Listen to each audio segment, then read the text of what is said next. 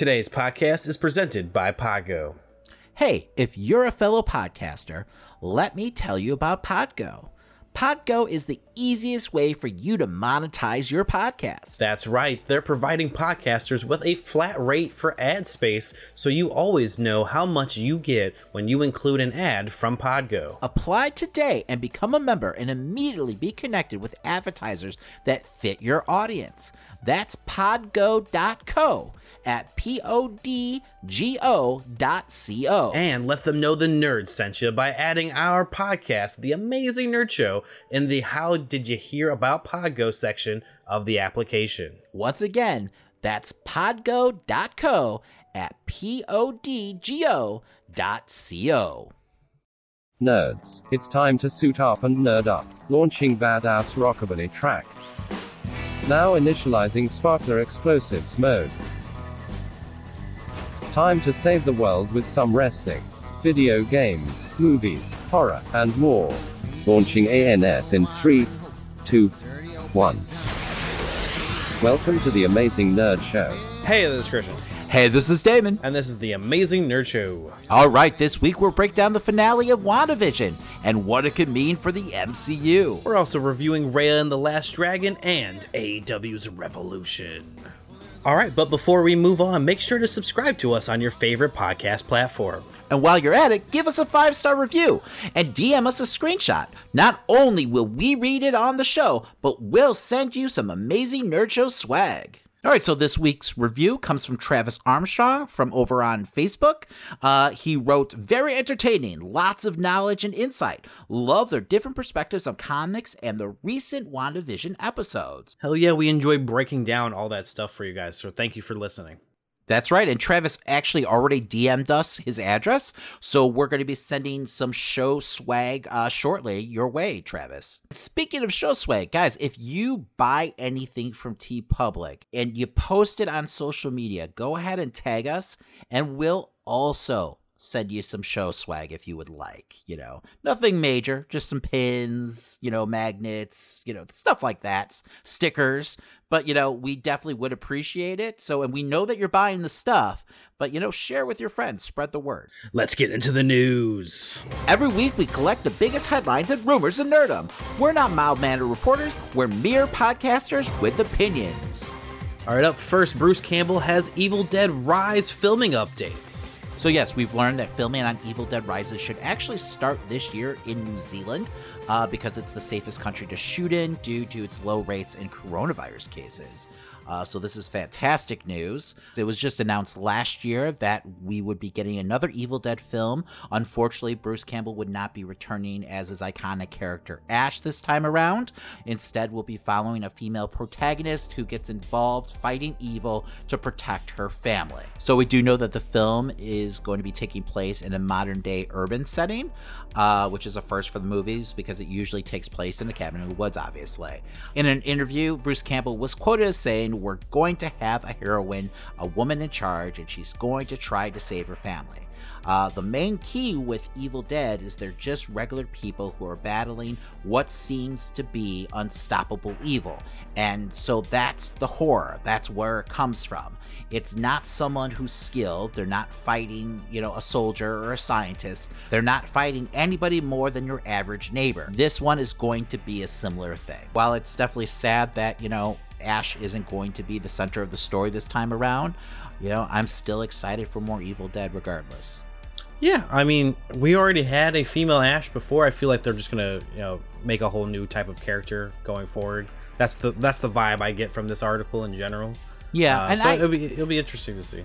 I did enjoy the remake, but it just feels like a completely different film to me. I just hope they're able to capture the charm of the original Evil Dead films this time around, because while the remake was a fantastic horror film and just a complete splatterfest that I loved, it just still for some reason didn't feel like an Evil Dead film, if that makes any sense. Yeah, it just didn't have that comedic tone that the originals had. Agreed. All right, up next, Kevin Feige reveals status of She-Hulk and Moon Knight series. Yes, in a recent interview with The Companion, Kevin Feige provided a short update on both of the series and hinted that they will begin production in the coming weeks. So yes, he's quoted as saying, in a few weeks we start She-Hulk, and a week or so we'll be starting Moon Knight in addition to our features. So it looks like those series will be coming sooner than later. In addition, we also have some casting news for She-Hulk. This is coming from the Illuminati. They're saying that they're casting a shapeshifter with the codename A Dude. She is described as a 20 to 30-year-old woman with shapeshifting abilities and a love for pop culture. She will apparently use those powers to manipulate her success. So at first I was thinking, could this possibly be Mystique? But that's just me wanting Mystique in the MCU. Because the report is stating that it could possibly be the comic character Jacinda, a Skrull who begins as a rival to She-Hulk, but eventually becomes her friend and confidant. So I'm not familiar with the character at all, but I didn't really take a deep dive on the She-Hulk solo series. So I mean, it is what it is. But we also know that we're going to be getting plenty of Skrull action, with Captain Marvel 2, and then also with the Secret Invasion series coming to Disney Plus soon. So I'm sure it's all going to tie in because that's what Marvel does. Exactly. Well, up next, we got a rumor that Rob Zombie is working on a new Monsters movie. Murphy's Multiverse is reporting that production is set to kick off in Budapest in early May, and that Sherry Moon Zombie is been cast as Lily Munster. I really hope that's not true. And also, Daniel Phillips from Lords of Salem and 3 from Hell will play Herman, with Daniel Roebuck and Richard Brake also in undisclosed roles. So I was recently watching the Addams Family animated film that came out last year.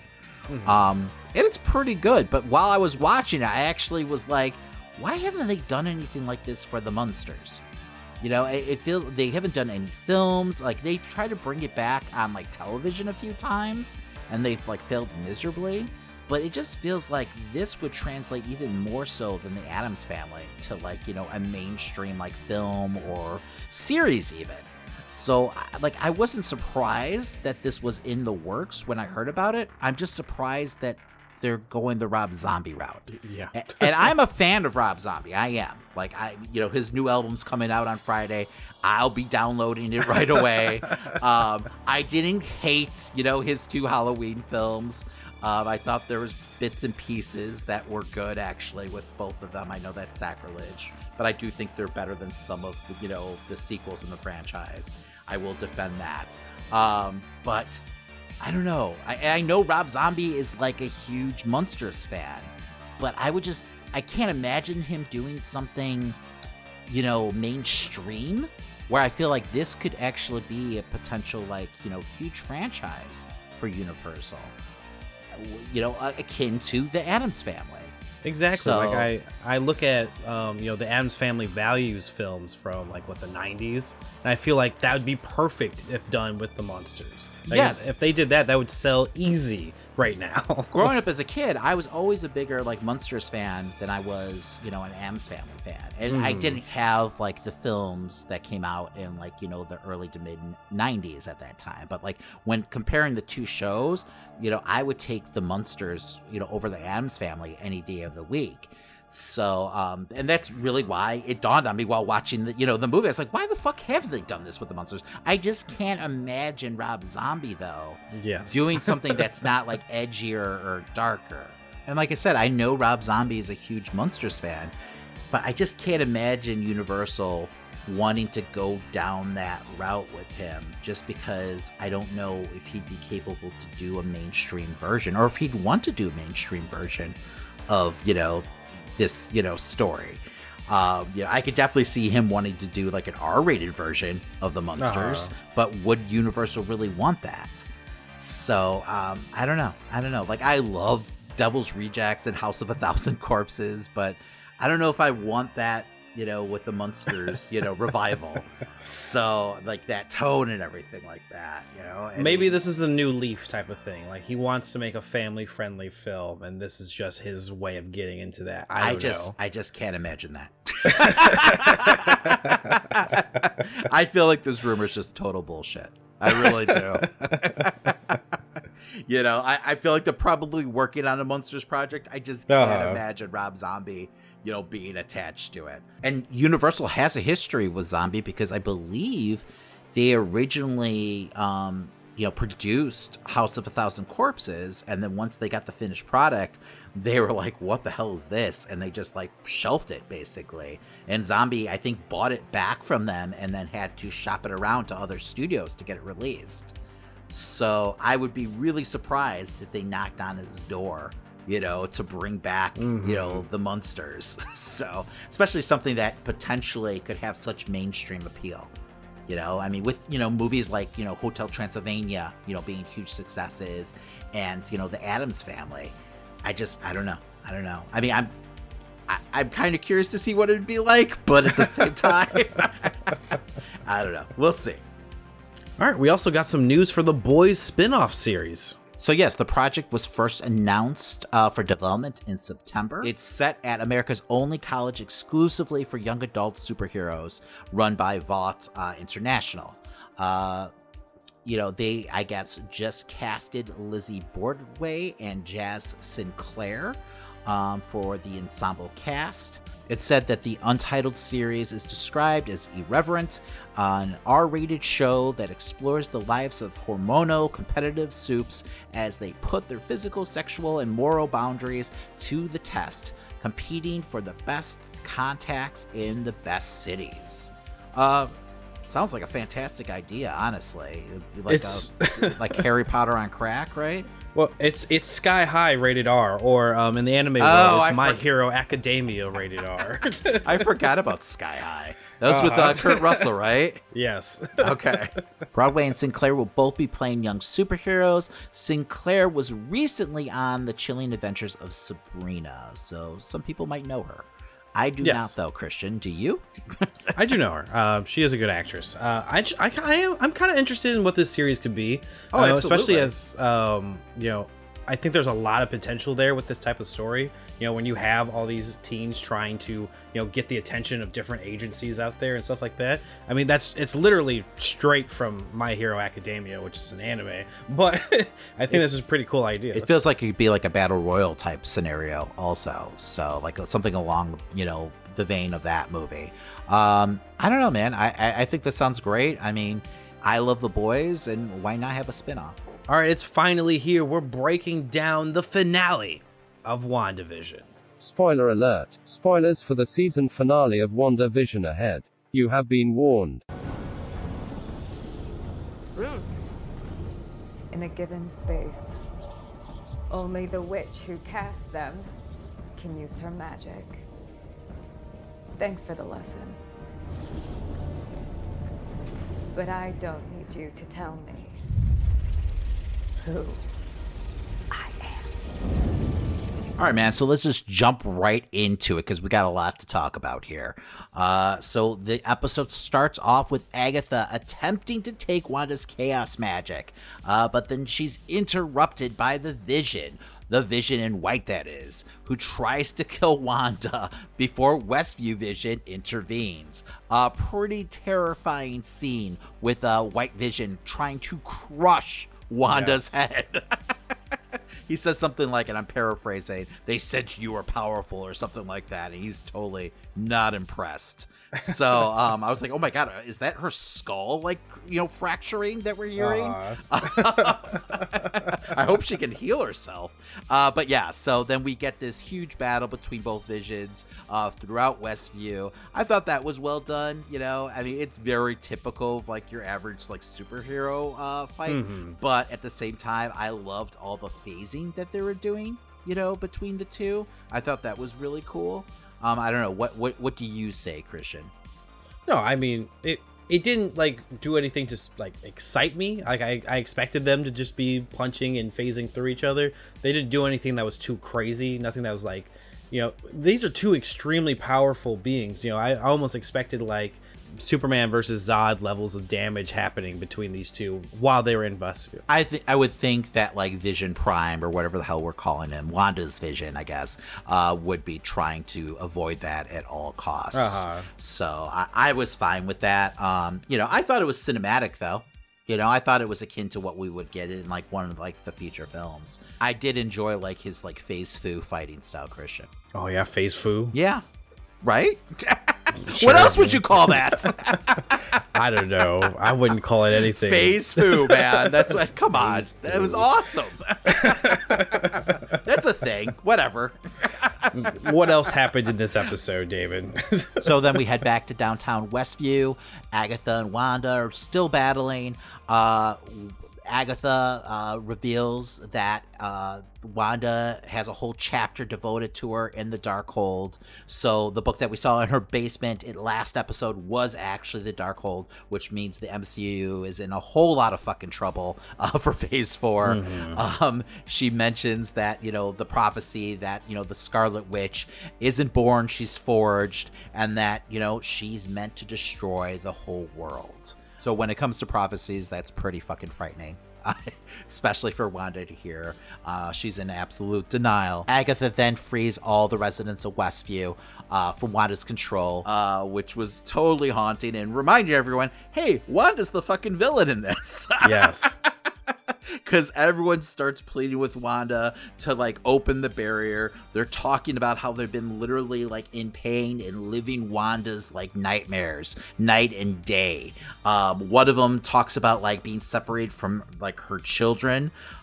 Jesus Christ. And like another woman like pleads with Wanda not to let her husband come back to Westview, so he doesn't have to suffer through this with her.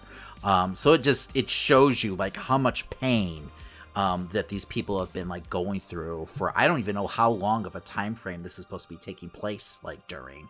But I mean, what Wanda's doing is not fucking innocent at all. So I'm glad that we had this like, scene in here to kind of hit that home. But yeah, a pretty fucking like haunting scene. No, exactly. Traumatizing. Yes, to say the least. They are able to convince Wanda to lower the barrier, though, and she stops when she notices Vision and the twins start disintegrating, which is what I brought up last week. Yes, which was also terrifying. So, yes. But at the same time, while this is going on, Hayward and Sword take this opportunity to, sneak in. And eventually confront Wanda and Vision. And while this is also happening, Monica is freeing our Pietro, who we find out is actually Ralph Boner. What the fuck? So I'm gonna say right here, like, I love this episode, but this was the one thing that like I rubbed up against. The fact that they went ahead, got everyone's expectations to like an all-time high with the casting of like Evan Peters and everything, and what it could mean for the multiverse, all for a fucking boner joke. Like, yep, they got us. Yeah, I guess. Fuck them though.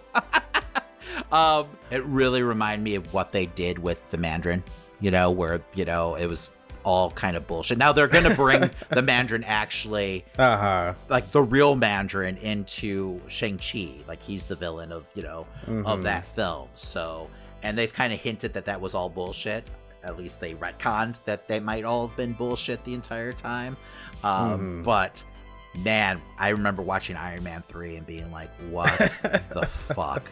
They did all that, like, groundwork and build up for, this like major like comic book villain. And then we get Ben Kingsley acting like Dudley Moore in Arthur. Like that's the version of the character that we got. I don't know, man. Like I'm still holding out hope, even though it's, idiotic at this point that, it's not what it seems here, that Ralph Boner is actually, a version of the Quicksilver.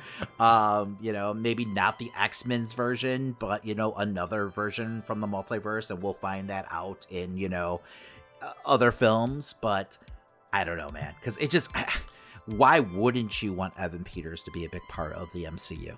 You know, that's my thing. He's such a great actor, you know, and he does such a great job with that role. So if you could eventually bring him on board, you know, or even as another character, why wouldn't you, you know? So, but that's my piece on it. It didn't affect my overall, like, feelings on the entire series, but it was a little disappointing. Because I don't, like, once again, I don't care that all our speculations and all our theories didn't pan out. You know, like some people, that it really upsets them when their theories end up not being true. And I think that's absolutely fucking ridiculous, because if I could just, you know, predict everything that's going to happen in a movie or a film, what the fuck is the point of seeing the movie and the film then? You know, I want to be surprised. That brings down the grade immediately. Yes. So I want to be surprised. But, you know, this is one of those things where it felt a little too, like, almost trolly on Marvel's parts. Like, now you're just rubbing it in, guys. So, I mean, every good mystery has red herrings, and that's what they did here, which I'm totally fine with. This is just the one thing that kind of, you know, sticks in my craw, if you will. Well, actually, one of the things that did bother me about this episode was that whole moment where he shows off that he can use the speed. I mean, we do find out that it's Agatha giving him that ability to, but he then doesn't use it to stop Monica from from taking the necklace off him. Like, she's able to just overcome him so easily in that moment, and it bothered me that it was such a short-lived, like, fight right there. Yeah, I felt like they were kind of like crunched for time or something. And speaking of that, there was actually, I guess, a scene that they filmed, but they ended up not using, where we got a little more Ralph Boner. Monica teams up with him, and the twins, actually, they go to the basement of the house to retrieve the Darkhold, where they're confronted by Mr. Scratch, who, like, turns into this, like, giant demonic entity. It seems like it was just supposed to be, like, just some kind of demon creature, though, not like Mephisto or, you know, anything else. So, I mean, they fight him off, and then they retrieve the Darkhold. Now, what the hell they were going to do with the Darkhold, I don't know, but it was something that they did shoot. So it feels like there was probably more to that scene than what we actually saw, like, in the final product, but it is what it is. You're right, because she is able to just, you know, yank that necklace right off of him without him even thinking. But he does come off as a complete dumbass also, so I will point that out. I mean, at the end of the day, I was disappointed that it wasn't Quicksilver, but at the same time, I was like, okay, this is just their explanation for it for now. Well, hopefully, like you were saying, hopefully it becomes something later, but I doubt it. Yeah, I really we'll do. See. I feel like they just want to wash their hands of anything previous X-Men and just start anew. Yeah, that's kind of what I imagine that they're doing. I would think. But I feel like you could just, I don't know. It's a way to have Quicksilver back in this universe without, you know, having the original. And I understand what they're trying to go for. I mean, it's a huge trope in sitcoms to, you know, have recastings of, like, main characters happen all the time. They also probably didn't want Wanda to have to, like, if they got the original actor back, they probably didn't want Wanda to have to go through the death of Quicksilver also at the end of the episode. Because that, I mean, Jesus Christ, she's gone through enough. And I just feel like that's too many, like, you know, loose ends to tie up there. So I get what they were going for, but I don't know. I guess it just didn't work for me in the long run. Monica ends up moving on. She ends up assisting the children against Sword, saving them as Hayward just fucking starts, like, opening fire onto like 8-year-olds. I mean, what a fucking bastard. Jesus Christ. I mean, he was bad before, but he just took his gun out, started charging at them. I was like, okay, like, what the fuck? They're really trying to, like, you know, like, hammer home that this guy is a complete fucking douchebag. You know? So, but yeah, no, you know, she ends up, you know, saving them. The kids, you know, use their fucking powers, up taking out these agents, you know, even though they don't have any real training whatsoever, but whatever, you know, it's comics. I'm cool with it. And as Hayward is about to, like, make his getaway, Darcy shows up and totally T-bones him, you know, knocking him unconscious. So, pretty cool scene and everything. We didn't get a lot of Darcy in this episode or Jimmy Woo. I thought that was a little disappointing. You know, and Darcy's not even at the end of the episode. Like, they're like, oh yeah, she didn't stick around. I was like, oh, okay. Like, we didn't get really, like, any closure, but I guess we'll see her in Ragnarok. right? We did have a great moment with Jimmy Woo early on before Sword actually came in, and he escapes from them and gets to call his FBI buddies. I love the little flourish moment he had there. Calling back to episode 2. That was cool. I'm guessing we're probably seeing Jimmy in the Ant-Man sequel also. So most likely. Yeah. So I mean, I guess it's fine. I just wanted a little more closure with them. I did enjoy those characters a lot, actually more than I enjoyed them in their main films. So the battle between the two Visions moves to a library where Wanda's version of Vision is trying to basically, I don't know, talk sense into the White Vision by making him see the error of his mission. And, make him get in touch with who he actually is. He ends up unlocking the Vision's memories. So, which is, I guess, still somehow part of the Synthoid's operating system. So he's able to access it. It seems to almost overwhelm him, and the White Vision just takes off. So that's actually the last we see of the White Vision. You could say he's on a Vision quest. Boo. But let's not say that, Christian. So we cut back to a giant witch battle happening in the sky. It looks like Agatha is absorbing all of Wanda's power, but she's pulled a rope-a-dope, a classic rope-a-dope, and she's gone ahead and casted runes of her own on all the walls of the hex. Wanda starts to absorb her powers back, along with probably some of Agatha's, and then she starts to transform, before our very eyes, into the Scarlet Witch, as she tells Agatha, "You don't have to tell me who I am." I'm paraphrasing, I think, but I mean, it's still a badass moment. We see her in full fucking Scarlet Witch garb, wearing the crown and everything. It's a pretty awesome costume. They did a really good job with it. Then Agatha pleads with her, tells her, "You don't know what you've done. You're gonna need me." Wanda says, "Well, then I know where to find you," and she basically imprisons her in Westview as the nosy neighbor. And we see her transform back to Agnes before our very eyes. So feels like they've left that wide open. I'm sure we're going to see Agatha again in the MCU. I'm sure, with the coming events that we know that's happening in Phase 4, Wanda's definitely going to need her, her guidance when it comes to the Darkhold. Wanda and Vision know it's time now to say goodbye. Wanda has to collapse the barrier and let everyone free. They take the kids home. We get this just absolutely fucking heart-wrenching scene of them, tucking the kids in at night for the very last time as, they close the door. Wanda thanks the kids for choosing her. They go downstairs. The Vision asks Wanda, what is he exactly? She says that, you're the part of the Mind Stone that lives within me. But most of all, you're, my hope, my sadness, and, my love. Then they stare out the window as they watch this world that Wanda has created collapse around them. And Wanda's once again left all alone. Absolutely just heartbreaking. I mean, it was a great moment of closure for her, but at the same time, I mean, as a viewer, I was like, Jesus Christ, can this story get any more sad? I loved every second of it, though. So then we go ahead and we see Wanda in a very typical MCU disguise, a black hoodie. Do the walk of shame through Westview as all the residents kind of stare at her. She's confronted by Monica.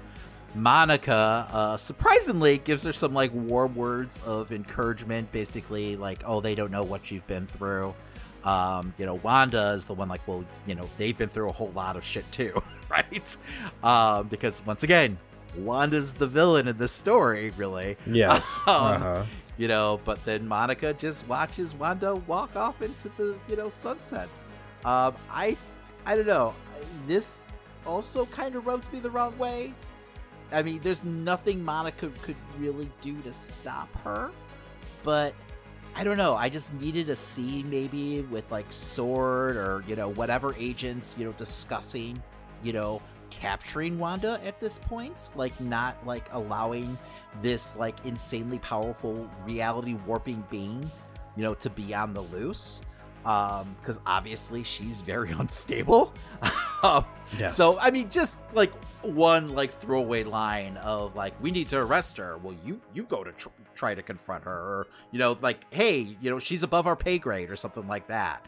Something, right? Because there has to be consequences for Wanda's actions. And I'm sure that's all going to like play out in, you know, the films, I'm guessing. Because there's no way that the Avengers don't catch wind of everything that's happened here. So, you know, they can play off that, you know, it was only a couple days. Hayward tried to keep it underneath the wraps and everything like that. But this is gonna get out, obviously. I mean, we know Nick Fury knows, because in the mid-credits scene, Monica has a conversation with an agent who's actually a Skrull, and, you know, implies that Nick Fury wants to talk to her. So, it just feels like the first conversation Nick Fury is going to have with Monica is like, you fucking let her go? Like that, right? Someone had pointed out that there was a hexagon actually on one of his monitors when they showed him in his post-credit scenes. So maybe he had been monitoring the situation as well. My God, if they tied all that together, they went that deep. That's pretty awesome. I wouldn't put it past them, honestly. I wouldn't be surprised by it. So not only do we get a mid-credit scene, but we actually get a post-credit scene. Finally, we see Monica at some remote cabin out in the wilderness, sitting on her porch, you know, sipping coffee. Then we, you know, pan inside and we reveal an astral projection of Wanda fucking around with the Darkhold. Which is absolutely terrifying. And she's hearing the cries of her children. So, shit's about to go down.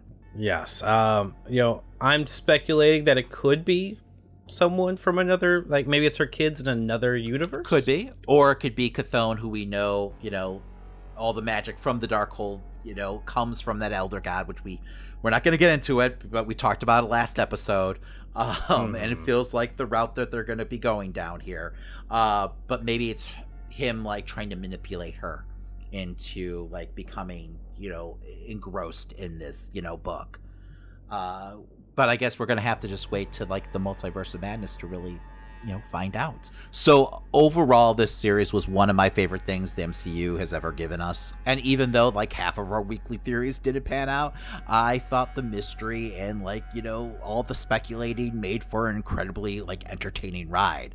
I mean, I love at the end of the day that this was really a personal story about Wanda and her struggle through all the different stages of grief. I love that Disney and Marvel now can give us like these limited series that really like help to flesh out their characters and serve as like this like launch pad for like bigger and more meaningful stories in the MCU. So I mean, bravo, and like my hat's off to like Kevin Feige and, you know, Matt Shakman. Matt Shakman also needs to get a lot more credit because I mean he directed every single one of these episodes. So, you know, and that's not typical for a series like this. So, I mean, he did a fantastic job. No, I absolutely agree. Shakman does deserve a lot more credit for this. But yeah, now that we are past all the wild speculation of what this series was going to be, like constantly questioning every little thing, you know, we can actually look at it for more of what it is. And I loved it for that. You know, I'm always looking for something out of the box, especially now after 13 years with the MCU, and this delivered in a whole new way, with a dark, heart-wrenching look into a hero in grief. It almost gave me, you know, what I felt for, you know, that Heroes in Crisis book that DC did.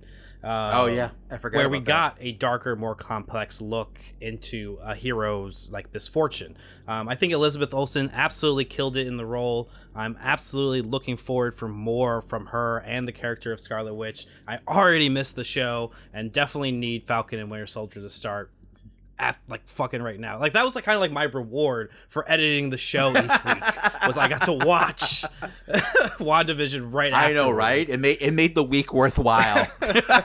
Now exactly. What's the point of being alive, Christian? Well, we only have like a week more to you know, Falcon, so we'll get there. Exactly. Hopefully.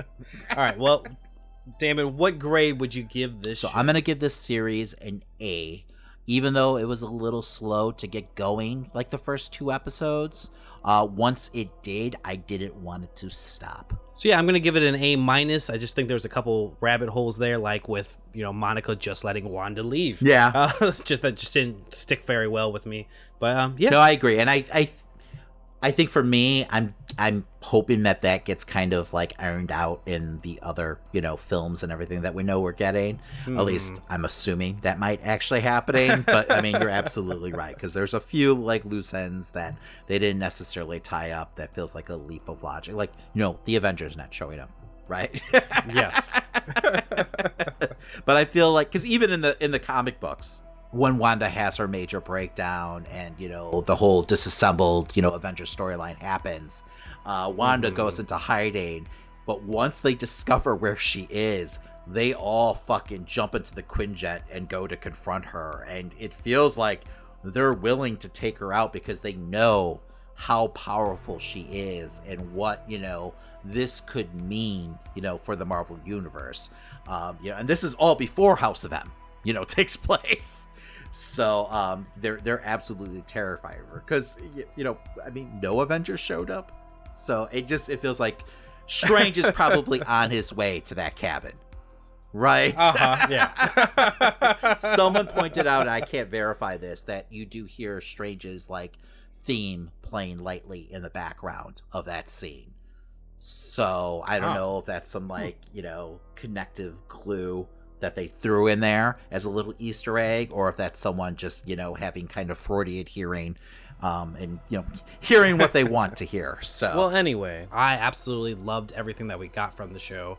I love the beginning. I love those like single episodes where it's just a sitcom and then it turned into something completely different halfway through the show. I just think they did such a great job of like making something completely new in the MCU. Yeah, something we've never seen before. A part of me started thinking about like past scenes we've had with Wanda in them, and just to think like how much more powerful than the other characters she was. Like there's that moment where Steve Rogers saves them in the fucking train yard. It's like, oh well, she could have just taken out both of them, no problem. Yeah. Well, and then you could make the argument too, though, that she might not even know how powerful she is at that point. Yeah, exactly. I mean, you get then that scene of Sokovia where she's just fucking launching motherfuckers. I mean, she quickly became one of the more powerful beings in the Marvel Universe. I mean, just the fact that Thanos was completely terrified of her in Endgame just shows you like how powerful she was, she had the potential to get. All right, so well, that does it for WandaVision. Make sure that you stay tuned in to the show, because once the Falcon and Winter Soldier start up, we're going to be doing weekly episode breakdowns of that series. This is the rest of our life, Damon. I hope so. Gives me something to live for, Christian. Exactly. I'll be honest. I mean, there's my kid and wife, but yeah. I'm just a Marvel zombie, Christian. Makes sense. All right, Christian, you're doing all the heavy lifting this week. You actually have 2 film reviews for us. Yeah, as per usual, I am doing all the work for this episode. Well, that's a load of bullshit, Christian. Don't laugh too hard, David. Carry on. I deserve an episode off. All right, well, first up, I have a review for the animated film Lava. Spoiler alert. Spoilers for the films Lava and Raya and The Last Dragon ahead. You have been warned. And now, our feature presentation. What does the news say? Invasion. Welcome to the survival manual created by Lava. Understand this. Our screens now belong to them. Quick, get inside! Everybody together. Let's stick together. Or both of you together? Or how about all of us together? Wouldn't that be fun? Deborah, a lonely and disenfranchised tattoo artist, endeavors to save herself and her town from an alien invasion. This film is directed by A.R. Blasco and stars Janine Garofalo. I was given the opportunity to watch the English dubbed re-release of the Spanish animated film Lava, where we're faced with an alien cat invasion that needs tattoo artists to tattoo a giant snake that gets filmed and broadcasted to everyone's phones to hypnotize them. And yes, there's a whole bunch more hijinks. Lava in its own film touts that it's an adult animated comedy, and because it is, can talk about more mature things. But unfortunately, I was often left not laughing at what seemed like fairly immature jokes. Nothing really seemed to land with me, and I'm not sure if it was because of issues with translation, distractingly bad audio, and wooden performances, or if these were just not good jokes. On top of that, a lot of the jokes were kind of dated references to pop culture. For the most part, I felt like I was getting what the film was trying to say about, our addictions to media and parts about society, yada yada, but none of it landed or resonated with me in any type of way. What I really can attest to was how surprised I was with the audio quality for something that is, a dub.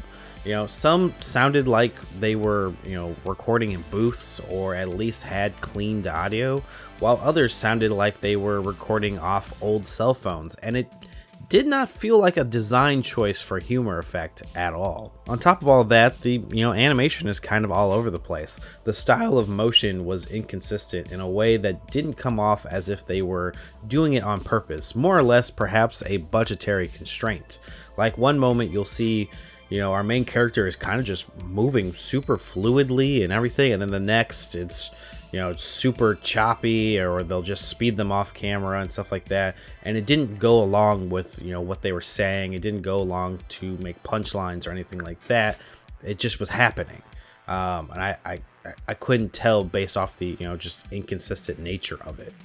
But I mean, even at the end of the day, as someone who has grown up watching all matters of animation, especially in the adult comedy realm, you can often see things being wonky, and it adds to the comedic side of the show.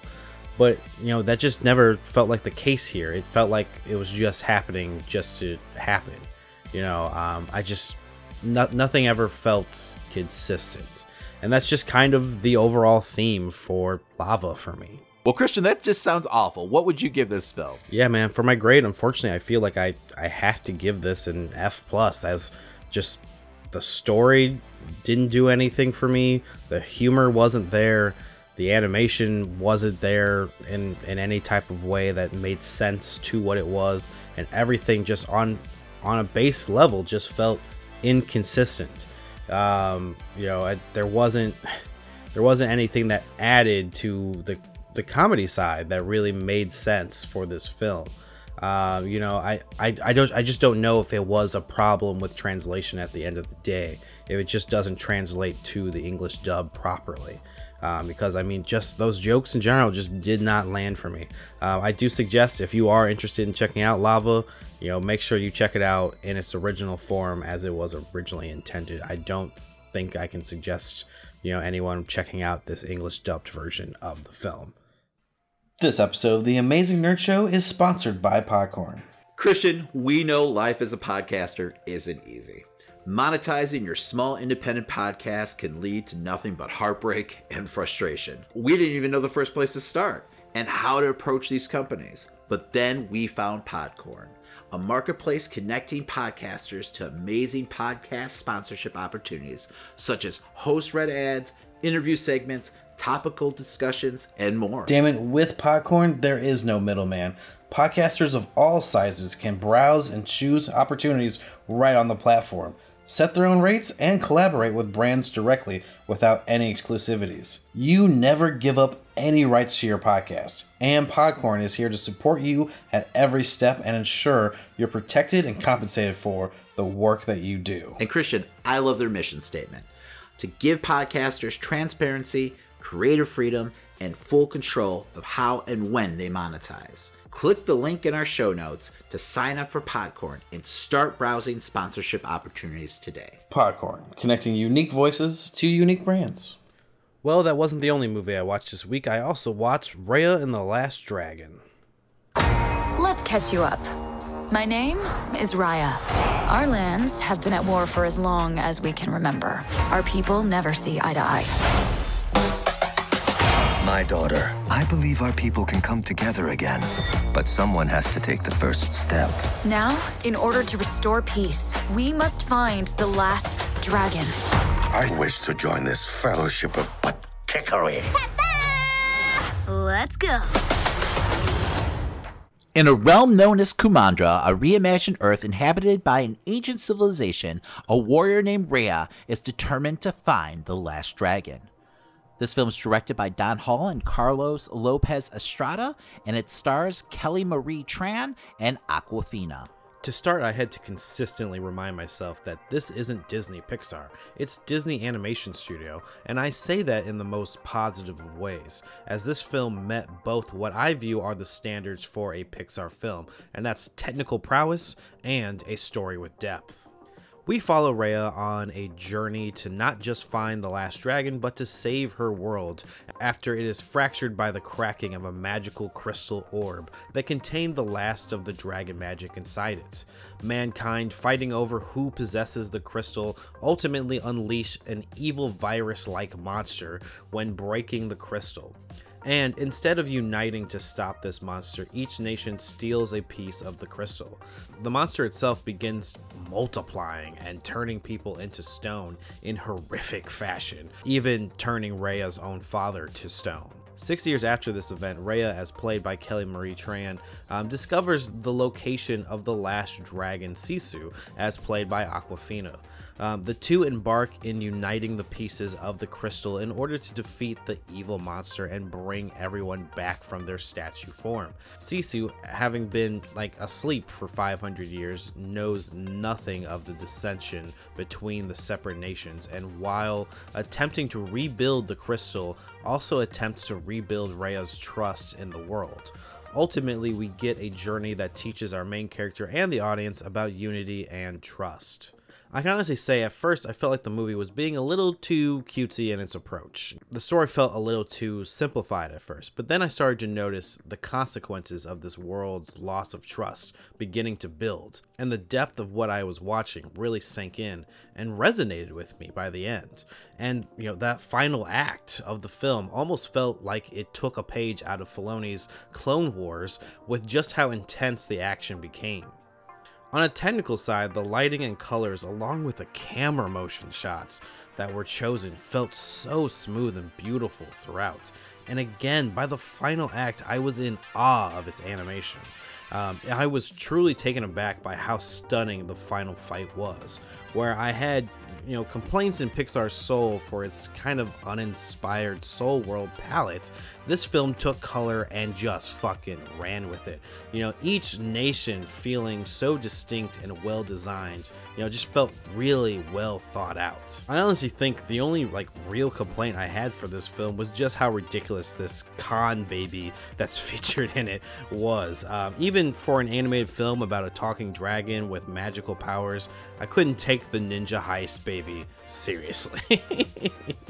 But that's just nitpicking. What would you give this film? So with all fairness and all honesty, at this point, my grade for this movie is an A. I had zero problem with it. It really surpassed my expectations for it. I didn't think I was going to be this impressed with its presentation, and it really just blew me out of the water by the end of the film. So yeah, I definitely say watch this movie if you can. It's on Disney Plus right now. Definitely check it out. Either watch it now for the $29 or wait for that subscription version of it to come out as well. All right, ladies and gentlemen, it's that time again. It's time for Christian's Corner.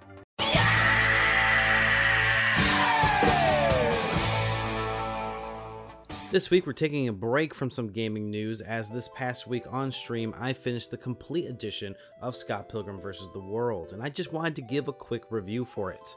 When the game originally came out, I was in the height of my Scott Pilgrim phase in high school, and so this game was a no-brainer. However, I mostly played it with friends, so I never actually finished the main campaign mode. and since this game re-released with a complete edition, I decided to go back and beat it. After facing off with Ramona's 7 evil exes, I can honestly say I had a good time with the game. Learning how snacks and items work and having to learn each stage was a decent experience. Not knowing how to survive a long level with a hard boss at the end made for some hair-ripping frustration at times, but it just meant grinding and unlocking new combos and finding new ways to defeat enemies. The final boss is a bit ridiculous though, and without items you're pretty much screwed. But the satisfaction of KOing Gideon after several failed attempts was so very satisfying.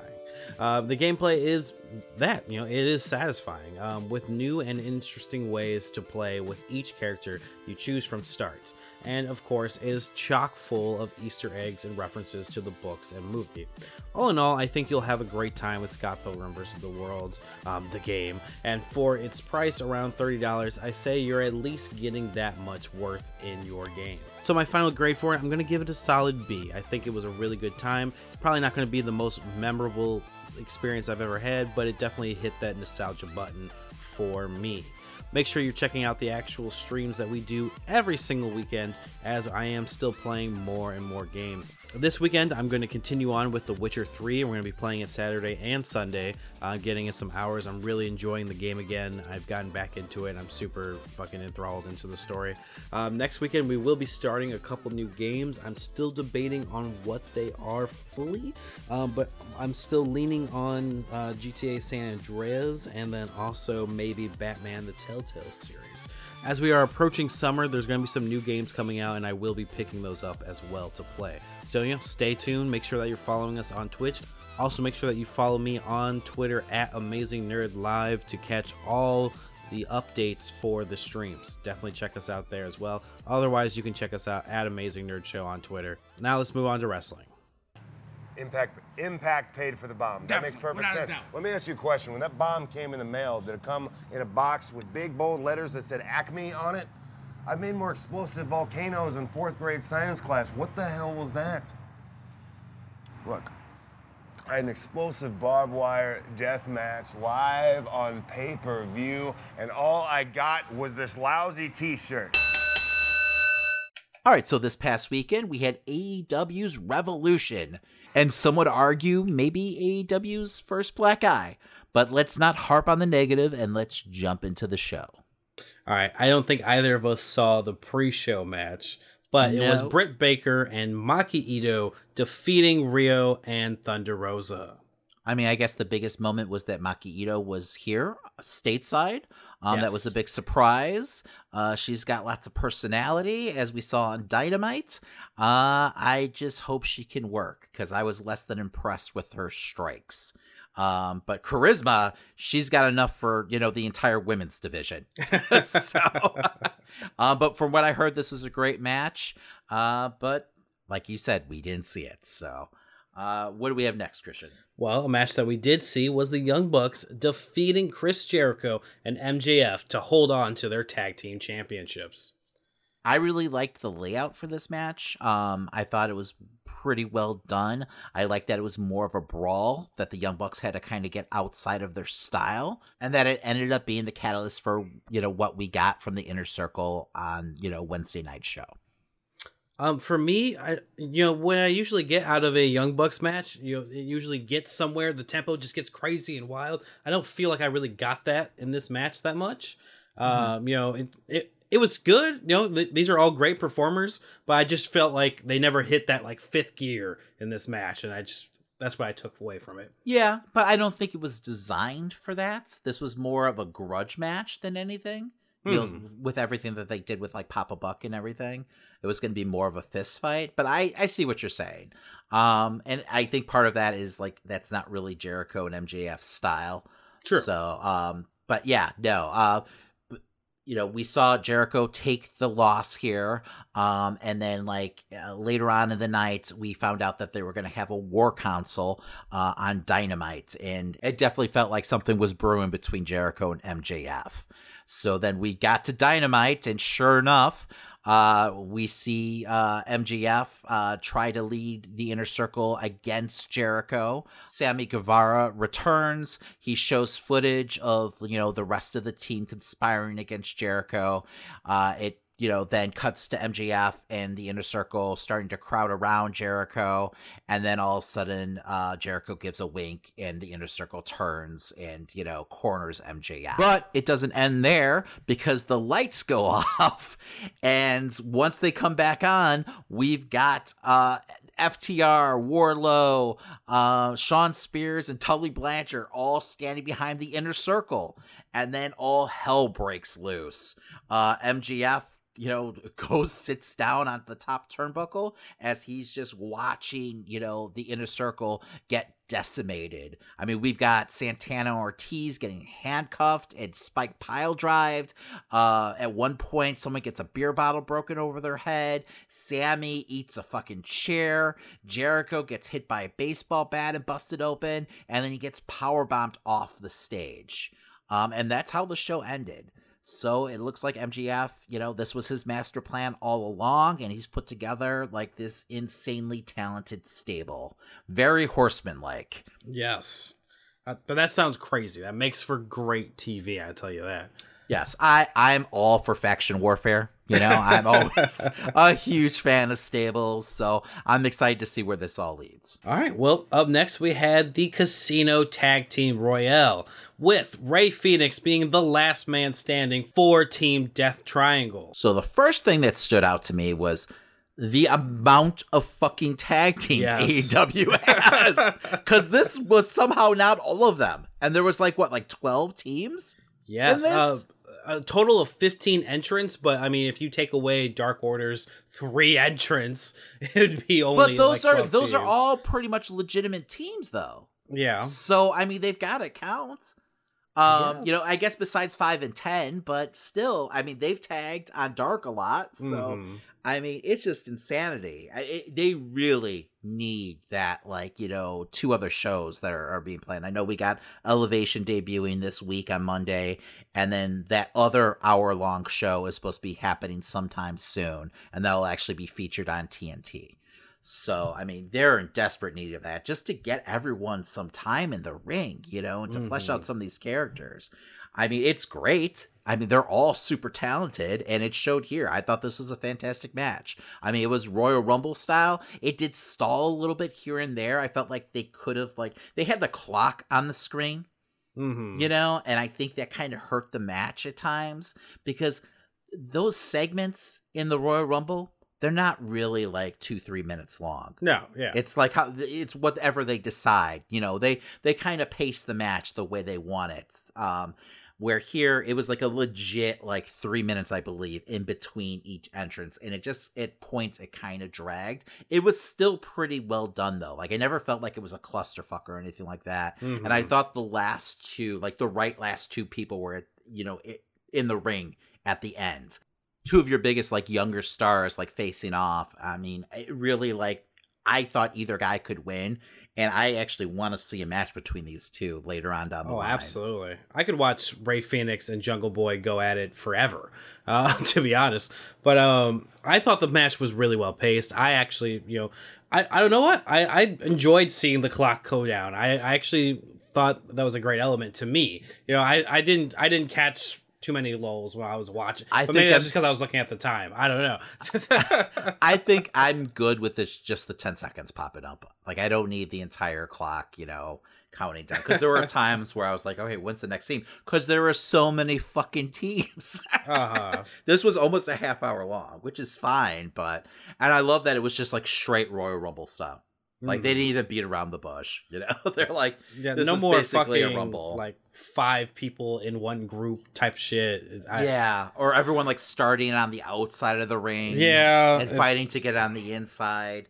I mean, all that shit always feels very TNA to me. I mean, that was they had tons of weird gimmick matches back in the day. So I'm glad this was really cut and dry. But yeah, it looks like we'll be seeing Rey Fenix and Pac go up against the Young Bucks. Did that happen this week, or was that going to happen? No. I think that's going to be in the next couple of weeks. To open up this week's Dynamite, we had Rey Fenix versus Matt Jackson in a really good opening match that saw Phoenix pick up the win. Okay, awesome. Well, up next we had Shida defeating Mizunami for the Women's World Championship. Mizunami had won the tournament leading up to this pay-per-view. So this really didn't do much for me, I'll be honest. I mean, I could tell Mizunami is like talented, but I just felt like this match was about 3 minutes too long. And I think it was because of all the false finishes that happened in the end. I feel like this happened with another Shida match where there was like 2 or 3 like too many like false finishes at the end. Where it almost felt like, you know, they hit their high point and they needed to go home, and then they just kind of dragged it out a little longer, a little too long.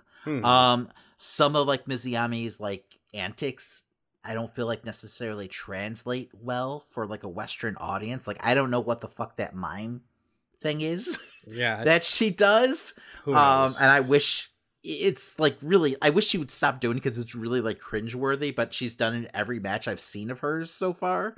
And then her chops in the corner drive me fucking nuts.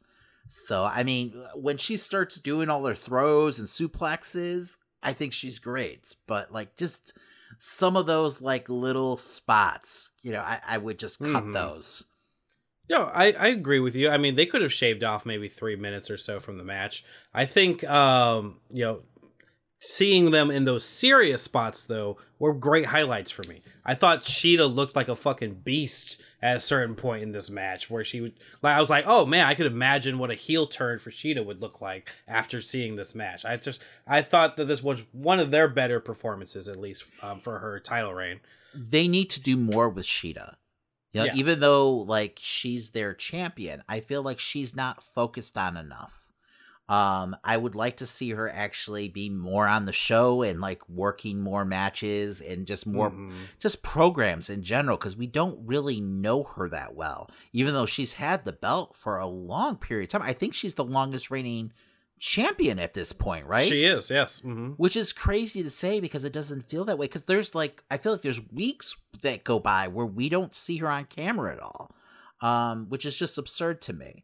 I know that they had like the NWA belt, you know, being represented on the show for a while and everything like that, but at times like that felt more focused on than the AEW belt, which feels backwards. So, I mean, I don't get me wrong. Like, I love Thunder Rosa. I love that Serena Deeb has that belt and everything, but I just want Shida to be more in the mix, I guess, because she is ultra talented and everything. No, I absolutely agree. Like, sometimes I just feel like it's almost the Britt Baker show half the time with what they produce. Yeah, and that's fine, but I feel like there's room for Britt Baker and Shida. Like, you can do 2 like women's segments. It'll be okay. So, I mean, I don't know, maybe ratings are dictating otherwise, but I know like the Rio matches that they had recently did really well in the ratings. So, I don't know what the issue is. All right, up next we had a tag team match with Miro and Kip Sabian defeating Orange Cassidy and Chuck Taylor. So we finally got like a taste of who I want Miro to be in AEW. Like this just fucking savage beast that's just uncontrollable. Yes. I love the way that this all started off with like Miro jumping them backstage, you know, Chuck Taylor already busted open, you know, when the match starts.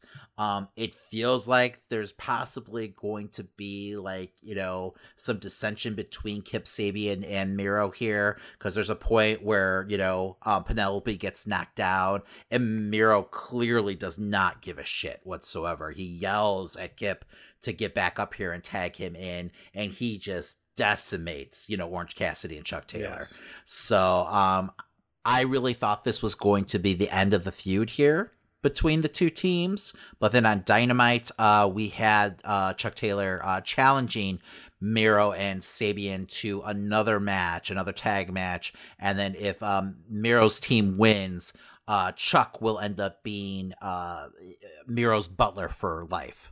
So okay. I'm guessing that's not going to happen. that they're going to end up pulling out the win somehow, and then perhaps that's what's going to lead to Kip Sabian and Miro breaking up, and then you just unleash this fucking beast on like AEW. So because this is the perfect like that. That's the version everyone wants to see of Miro. Yes. Not this fucking streamer gimmick. Oh, I'm totally forgetting. The gimmick of the match is there's going to be like arcade cabinets all around the fucking ring. Okay. Yeah, so there's just going to be fucking... They're just going to be smashing those things. And it makes sense because that's how the whole, feud started. So with the best friends accidentally like breaking their, cabinet. So okay, yeah, fine, I guess. But yeah, commentary said it best. I mean, Miro, looks like he's in the best shape of his life. Looks like he's ready to take on someone like Kenny Omega or something down the road. So I mean, I'd be interested in seeing him at least going after the TNT championship. Yes, him and Darby, that'd be a great matchup. Yes. Up next, we had a big money match with Big Money Matt Hardy losing to Adam Page. This match was just kind of there for me, honestly. I didn't really like the setup with the contract for this match. Like, that storyline didn't really do much for me. I like everything that's happening between Page and the Dark Order, and that's what this really is all about.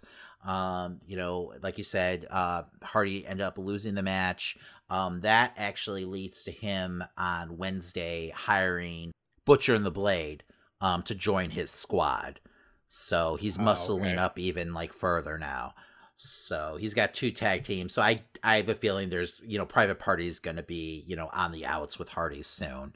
But yeah, no, as a match, it just felt like more of a vehicle to like, deepen the relationship between like Page and, the Dark Order. You bringing up Butcher and the Blade actually reminded me, I forgot to mention, I thought Butcher looked really good in that tag match earlier on in the pay-per-view. And to hear that they're continuing to do very little with that team is a little disheartening. I just feel they just have so many teams. They desperately need like that like 6-man belt. Honestly, like start doing like little like, trios and everything like that. I think they'll give like these teams more airtime, honestly. Exactly. I think it would be great for AEW. I don't know why they don't have that, especially with so many factions popping up. But to get back to the Adam Page and Matt Hardy match, yeah, this was, I think, by far my least favorite match of the entire night. And I love Adam Page and Matt Hardy, their styles and everything. Just something didn't click right with this. I felt like the match could have been maybe 5 minutes shorter. I don't know. It didn't do too much for me in general. I agree. And then up next, we had the Face of the Revolution ladder match featuring Scorpio Sky, Cody Rhodes, Pentel El Zero, Lance Archer, and Max Caster, and Ethan Page. Ethan Page making his debut here. Yes, he's one of the big surprises of the night. And I wish there would have been a little more focus on him because he's a fantastic talent.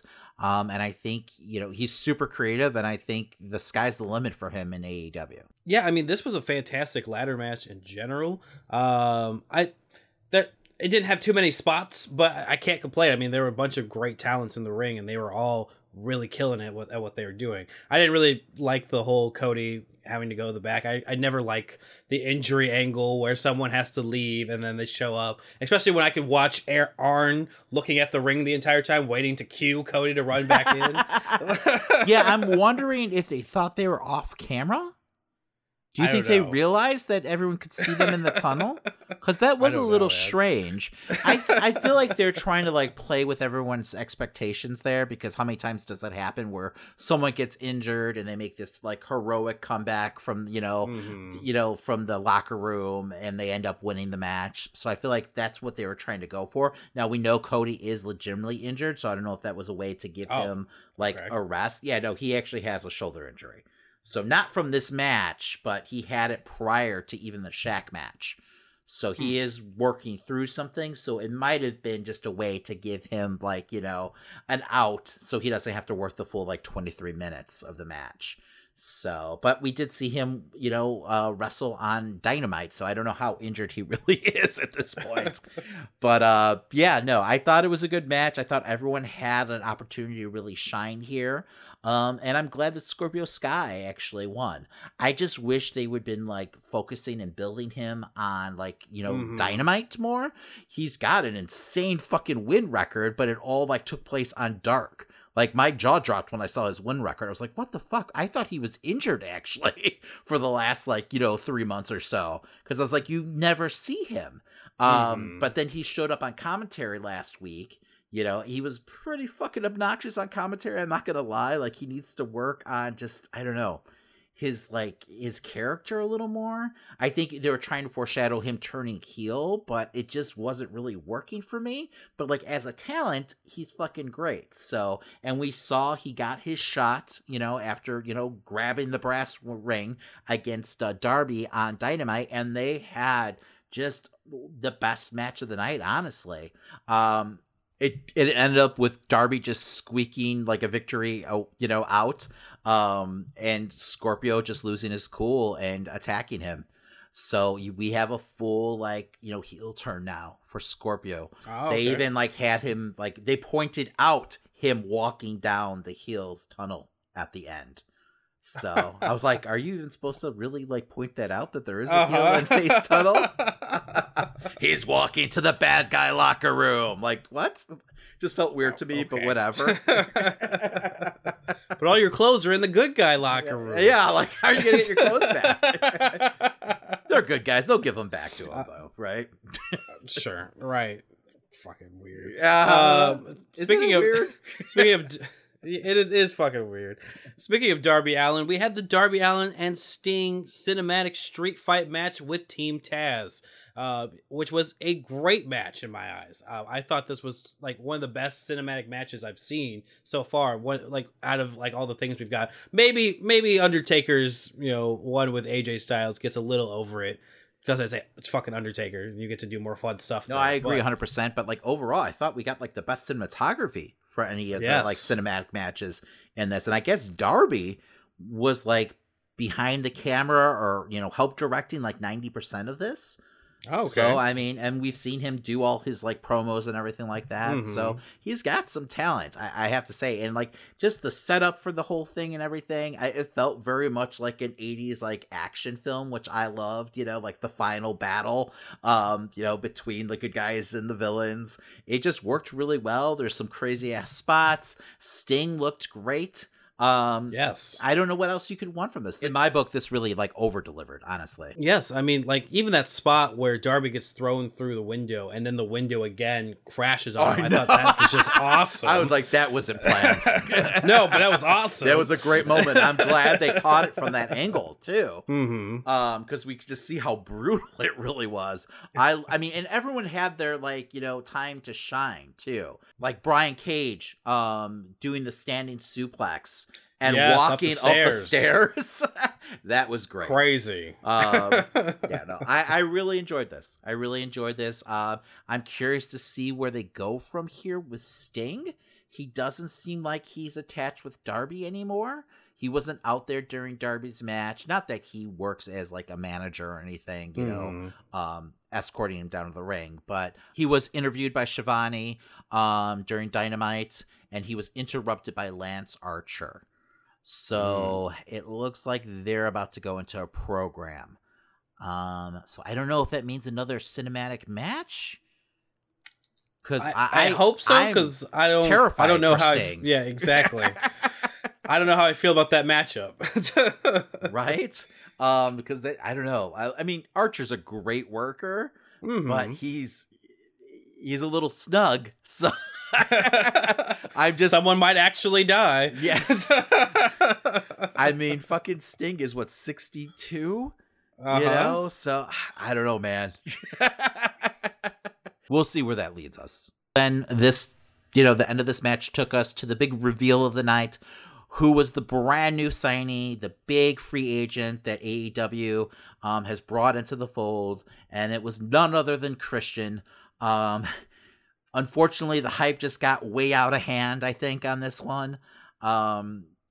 AEW needs to do a better job of not like, I don't know, over promising things. It felt like they left it like way too open to interpretation, especially with Khan like doing like this like media tour, you know, before the show, just like talking about how this is his favorite wrestler and everything like that. And then part of this, you know, rests on fan shoulders too, because people got insane with this. Because honestly, like we were talking about on last week's show, when, you know, the Big Show came out and, you know, gave his little spiel, like we were saying, oh, it's probably Christian. Like that was one of our guesses, right? Yes, so, it was. And we even joked about, oh, well, look, it's going to be John Cena or something like that. But it was a joke. Like it was. It's obviously not going to be John Cena. It's obviously not going to be The Rock. People were guessing The fucking Rock, for crying out loud. Oh my God. I was like, so, but like, I don't know. Sometimes I feel like it's better to say nothing than anything, to under promise and over deliver, if that makes any sense, than to like set up people for disappointment. Because I think people just got their expectations too. It's actually quite like WandaVision, you know, and I was literally about to make a Mephisto joke. Wouldn't it be funny if Christian was Mephisto? Yes. It all makes sense now, right? But yeah, no, I think it would have served them better to keep this as a surprise. Now, I'm super excited for Christian to be part of AEW. He's a fantastic worker. He's got a great mind for the business. I feel like they really need to even like harness that. And I would love to see him work more directly with Tony Khan, like, because he has the potential, like from what everyone, you know, says with him, like, you know, the way he sets up matches and everything, to be like AEW is kind of like Pat Patterson if they wanted to, you know, put him in that role where he's working on matches and coming up with finishes and shit like that. Like, and I feel like they need someone like that in the company. I know they have other agents, but, you know, from what everyone says with Christian and from what we've seen with him match quality wise, I mean, he's the fucking man.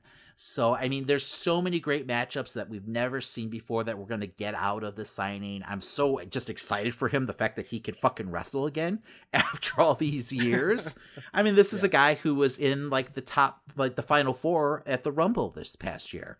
So, I mean, it is a big fucking deal, but when you leave it wide open like they did, you know, or like, you know, Khan kind of started promoting it, it causes people to just get out of hand nowadays, you know? Exactly. So it's just like it's okay to have surprises. No, yeah. I think you said it best though. I imagine he will be great for production in general. Like I'm imagining that he would be someone great to help, especially with the younger talent as well. Yes. There's a lot of things that he could possibly do with the company, and I'm hoping that it's going to be more than maybe a couple matches and then he's out.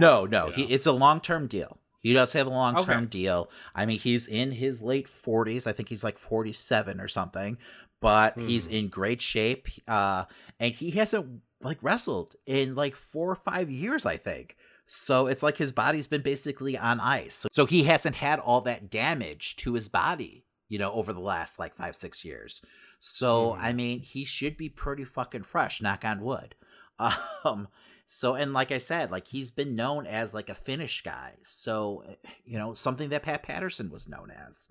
So I really hope that they really like, you know, tap into everything that he offers, you know, as a talent. All right, well, we've made it to the main event, Damon. We're here. Kenny Omega defeating Jon Moxley in an exploding barbed wire death match. Let me preface by saying I'm not a fan of these matches. Not because of the violence, but I can never like suspend my disbelief enough to believe that explosions are actually going off in the ring during these matches. You know, I've seen these matches between like Funk and like, you know, Cactus Jack. You know, I think there was like a deathmatch tournament that took place in Japan. And I don't know. I always have a hard time like getting into these matches. So I wasn't necessarily thrilled with this match from the get-go. But overall, the match itself, I thought was pretty well done. Like, there was actually, like, good psychology there. They both busted their asses. There were some nice spots. Some of the little explosions were a little lackluster, like, throughout the match. One of them felt like it happened before they even hit the ropes. I don't know if you saw that one, right? There's a couple times where it's kind of like that, but it's when the camera is actually in the right placement. Yeah. And it's just smoke when they hit. It looks great. Yes. But every time, like, and I gave them, props for that while I was watching. I was like, okay, yeah, that's a great shot. Yeah. But then they catch it where they hit the ropes. There's no explosion for like 2 seconds. Yes. And then it goes off and you see the smoke somewhere else. And it's like, But that goes back to, like, what kind of, concerned me about this match is just all the little production issues that AEW's had in the past, just on their TV show with, like, transitions and, different camera angles and missing shots. So I was a little skittish when they announced this match, and rightfully so. The match itself was fine. I wasn't a huge fan of the last, like, 5 minutes or so. I didn't like all the interference that happened with the Good Brothers. I can accept it, though, because if you have this kind of match and your heel has a faction, of course there's going to be some kind of interference. Mm-hmm. But then, I mean, I also feel like Moxley would have some friends at this point to, like, at least, get his back or help him out. So I just wasn't a fan of the match ending because of the interference, I guess, is what I'm trying to say. I hear what you're saying, but remember, Cody Rhodes has an entire family that just lets him get his ass beat at least once a month. I know, but I hate that. It makes no sense. Ooh, also I wanted to point out, I really did like the first spot with the one winged angel on Moxley, where Moxley, like, triggers the explosion to get out of it. I thought that was well done. I thought that was really creative, and I wasn't expecting that at all. And I thought the selling throughout the match was fantastic. Like, Omega, claiming that, his eyes got burnt or whatever, and the ref having to grab a bottle. I thought the suit the ref was in was a little much. I also feel like they should have, like, cleared out, like, the first, like, couple rows. Because, once again, I have a hard time suspending disbelief when, it's an exploded ring match, but you've got literally, like, people standing, like, 5 feet away from the ring. Just the audience. Like, okay, we're not worried about shrapnel or whatever, So, the matches I've always seen in, like, Japan and stuff like that, the crowd is far back from the ring. So, just to sell the, how dangerous the match is. So, but I get it. You want that crowd sound and everything. It's not a full stadium, whatever. But like I said, the outside interference was a bit much for me. I hated that's how it ended. And then the fact that there was like 3 minutes after the match was over before the ring exploded, or was supposed to explode. I understand you need some time, in between to build up drama and, to have everything that happened. But 3 minutes just felt a little too long. And then, like, the ring just has to explode. Like, no one can stop the ring from exploding. Like, it just felt a little odd to me, right? It's pre-rigged. No one can stop it. That's what they kept shouting while there's a 3-minute timer still. Well, that seems irresponsible. Who made that decision? So, but anyway, let's get into it. So Moxley is down and out. Omega hits a fucking brutal one-winged angel onto the fucking set of chairs. I thought looked fantastic. But yeah, Moxley's done for. He's laying in the middle of the ring. They beat on him a little more. And then all of a sudden, Kingston and his group come out. Kingston's literally fighting Butcher and the Blade to come to the ring to get Moxley. I don't know if you noticed that. He gets to the ring. He tries to drag Moxley out. He can't do it. Is Moxley handcuffed? Moxley's handcuffed at this point, right? Yes, Moxley's also handcuffed. Yes. So, which was like, they could have, I guess they didn't want to handcuff him to the ropes, but I don't know. So, because like Moxley could still just get up with the handcuffs on. I don't know, whatever. But then Eddie lays on him, drapes his body over his to protect him from the explosion. And then we get the countdown clock. 10, 9, 8, 7, 6, 5, 4, 3, 2, 1. Sparklers. Yep. Fireworks I could get at Target. Fucking sparklers. We get a couple little explosions around the ring. You know, I mean, not even as loud as the ones, you know, of the guys, like when the guys hit the ropes, though. Yeah. You know, something happened. You know, whatever they had set up was a complete dud. It didn't get triggered. Poor Eddie is in the ring and he's like having to sell what has happened, you know, or what hasn't happened. Like he's completely dead. No one, for some reason, has gotten word to him that the explosions hadn't gone off. Because I can't completely blame him because his eyes are closed. So he doesn't know exactly what has happened or what hasn't happened. So I just wish whoever comes out, like the doctors or someone, or like the referee would like have said, Kingston, stop playing dead here. You know, it didn't go off. Because I think he could have salvaged the moment there, you know? But yeah. Just super disappointing and just left everyone with such a bad taste in their mouth. Moxley made the best out of the situation once the cameras were like, or, you know, once the pay-per-view went off the air, the cameras were still rolling, but, you know, he made a joke about like, you know, Kenny Omega being a hell of a wrestler, but, you know, really shitty at making bombs, you know, just making light of the situation and everything.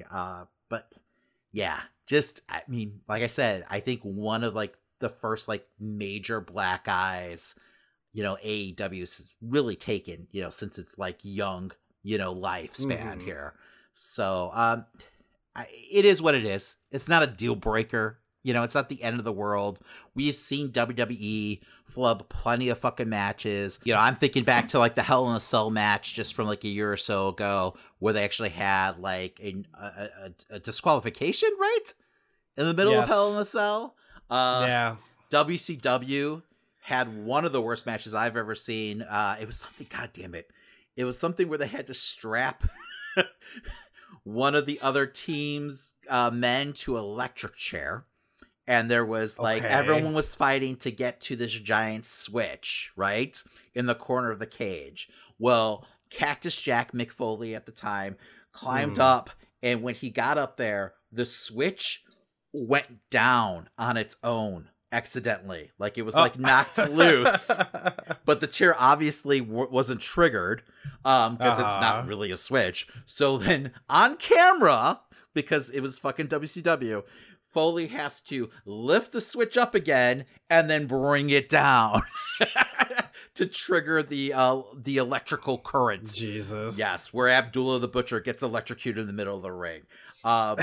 So, I mean, there's been plenty of flubbed matches like this in the past. ECW's actually had 2 death matches like this be complete absolute flops, you know, in their heyday, at the height of their popularity. So, I mean, it's not the end of the world. They'll recover. They'll move on. They made it part of the storyline on Dynamite this Wednesday. Kingston and Moxley both poked fun at it. Kingston explained him being out cold by saying that he had like a panic attack in the ring, which was fine. You know, and I thought the promo between the two guys, they both have great chemistry together, so they made it work. And then Callis and Omega on Dynamite had a great segment where, you know, they basically kind of owned up to it, that, you know, they played it off by implying that they might have rigged it that way just to make sure that the AEW fans didn't get what they wanted. So I was fine with it. And then they went on and they used it to make fun of fucking Kingston, which was a great segment and everything. And fucking Kingston is going to be a huge babyface. But anyway, overall, it is what it is. I mean, it definitely fucking sucked, though. I mean, yeah, I feel like till we got to those last 5 minutes of the match, I was having a better time with this than I did with their unsanctioned match originally. I agree. Their previous one. So, I mean, I can give them that credit at least. But yes, I was laughing my ass off as soon as the sparklers went off. Oh, my God. But see, I question their judgment. You know, yeah, the bomb didn't go off, but the fact that they had those like sparklers in the corner, like, why would you make that choice? Because that did go off right, and that looked awful. So that's just a judgment call right there. Mm-hmm. Like, why wouldn't you go with the flames, like, the cane flames in the corners at least? Yeah, exactly. I mean, I would have liked to seen them actually, like, collapse the ring after the explosion. I was just about to say that. I was like, we both talked about this off mic, where it's just like, it would have looked so much better. They just did those classic, the ring just falls or something. Everyone pops for that spot. Exactly. And I haven't seen a deathmatch do that yet. And it feels like a no-brainer. Like, just have, and maybe, I don't know, maybe it's semantics, maybe it's hard with, like, the explosions around the ring. But, like, once a big explosion goes off, have the ring start to fucking burn, and have some fucking, have the ring collapse and have to, you have to drag Moxley out of there, before it starts on fire. They could rig that. You just go fucking completely, like, Universal Studios, Orlando Parks with it, like one of those stage shows. I was actually surprised that they didn't have this take place on the field. They had the big football field. I guess they wanted the crowd there, but like I feel like this could have been more of like a cinematic style type deal where you have the the ring set up on that football field, because I did feel like visually it looked a little lackluster. Like I've seen better looking like death matches, where it's just like this felt like just a couple boards set up with barbed wire and the ropes wrapped around with barbed wire on it. So production wise, I'd like to see them do a little more.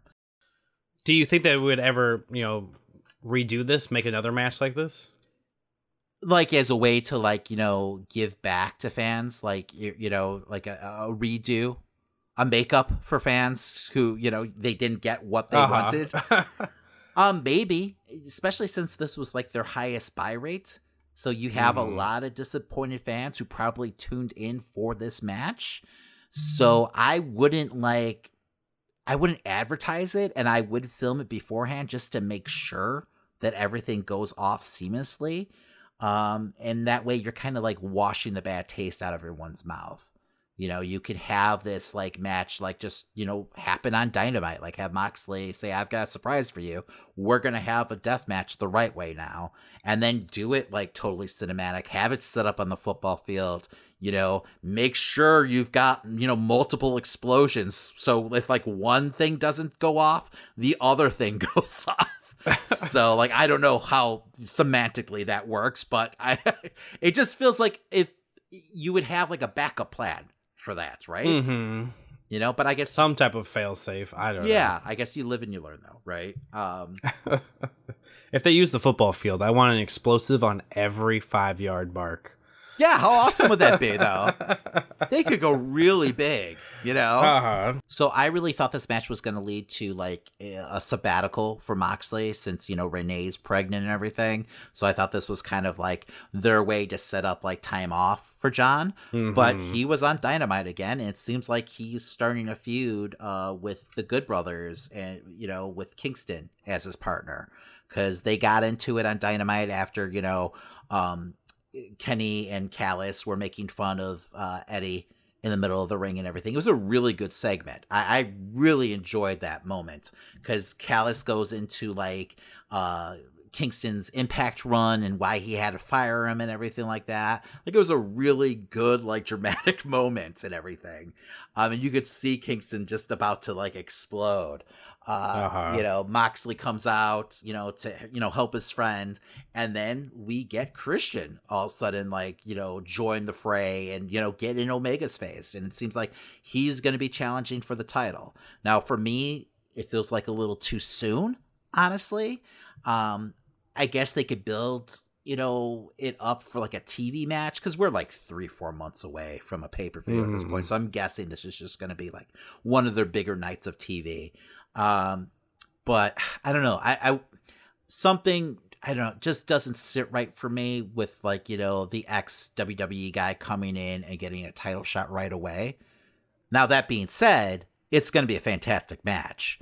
Like, yes. And I'm excited to see it. But once again, and I brought up their name earlier, something feels very like TNA to me about having like the retired WWE guy, because I mean Christian was literally retired for years before the Rumble, come into your promotion and get a title shot like right away. That's something that like TNA got into this like bad habit of doing, where it just kind of made the rest of your roster look kind of weak. Now, I feel like Tony Khan's a skilled enough booker where that won't be the case. But I don't know. I want to see more build up to that. I don't want that to be a match announced, this Wednesday or anything. I want that to be something where Christian, is building, up his record and everything like that. And he kind of earns it more where it makes sense. So, but like I said, it's going to be a fantastic match. Don't get me wrong. I assume they'll just do a bunch of 6-man stuff for a little while, and then maybe they'll build up to a title match. I guess, but we've got Moxley and Kingston versus the Good Brothers next week. So they're already in a tag match together. So, and who knows? Maybe they'll lead to them like showing up on Impact. That'd be pretty fucking cool. Mm-hmm. And I feel like Moxley would be all about that since he's all about like showing up wherever the fuck he wants right now.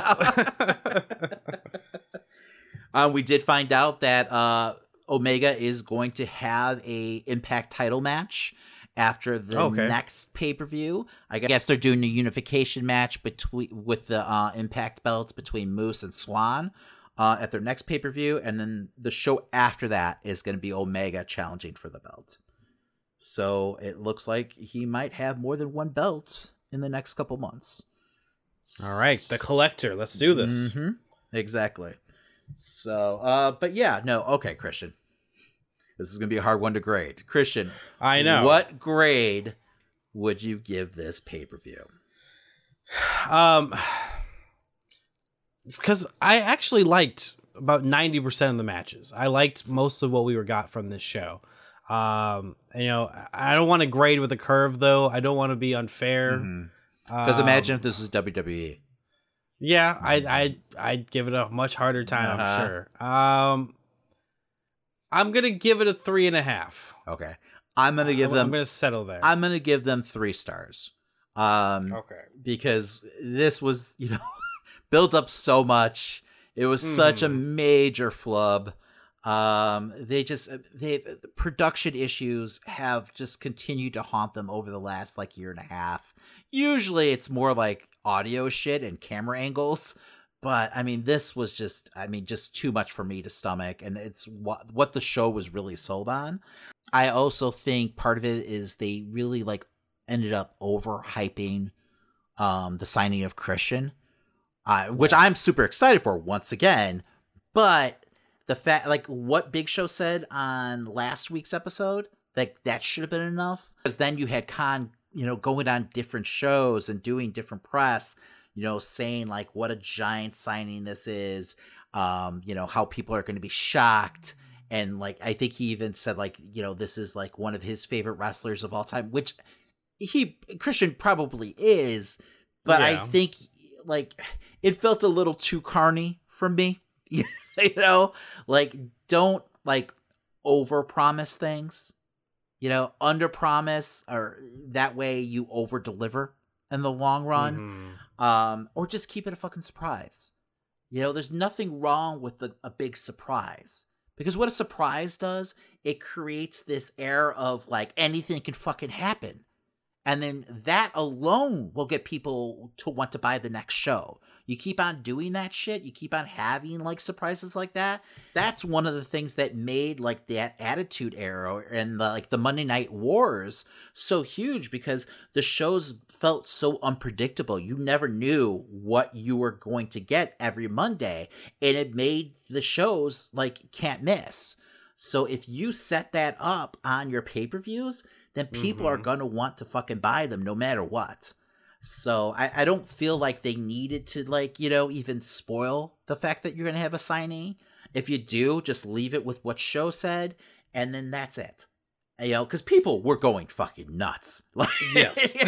People were saying like Cena and Lesnar, just ridiculous. And that's partially on them, don't get me wrong, but realize that's the climate we live in nowadays. So, like, don't set up people to be disappointed, if you know that. I mean, I agree with you. I think, I think this would have been a bigger moment if, Christian had just walked out. Yes. Out of nowhere, held up a contract and just signed it. Everyone would be freaking out. Yes. He would love. And it's not like this isn't something that we haven't seen them be successful with before. I mean, Sting, huge surprise. Yes. Fucking Moxley showing up in the beginning, huge surprise. Yes. It's something that they know how to do. I just don't know why. They know the formula, and maybe they were worried about buy rates, so they felt like they had to tease it more, but just leave it at that then. Just like let Big Show say his piece, and then don't say anything else about it. Because you keep on hyping it up more and more so, it just got crazy. Whereas, like, John Cena is not going to AEW. Stop. What are you doing? And then even though, like, Show said, like, it's not who you think it is, you know, obviously referring to probably Punk, I'm guessing. But people, that was another one. It was like, oh, it's CM Punk. It's CM Punk. You know, it's like, just fucking relax. You know, I would hope if Punk ever shows up that they just have him show up.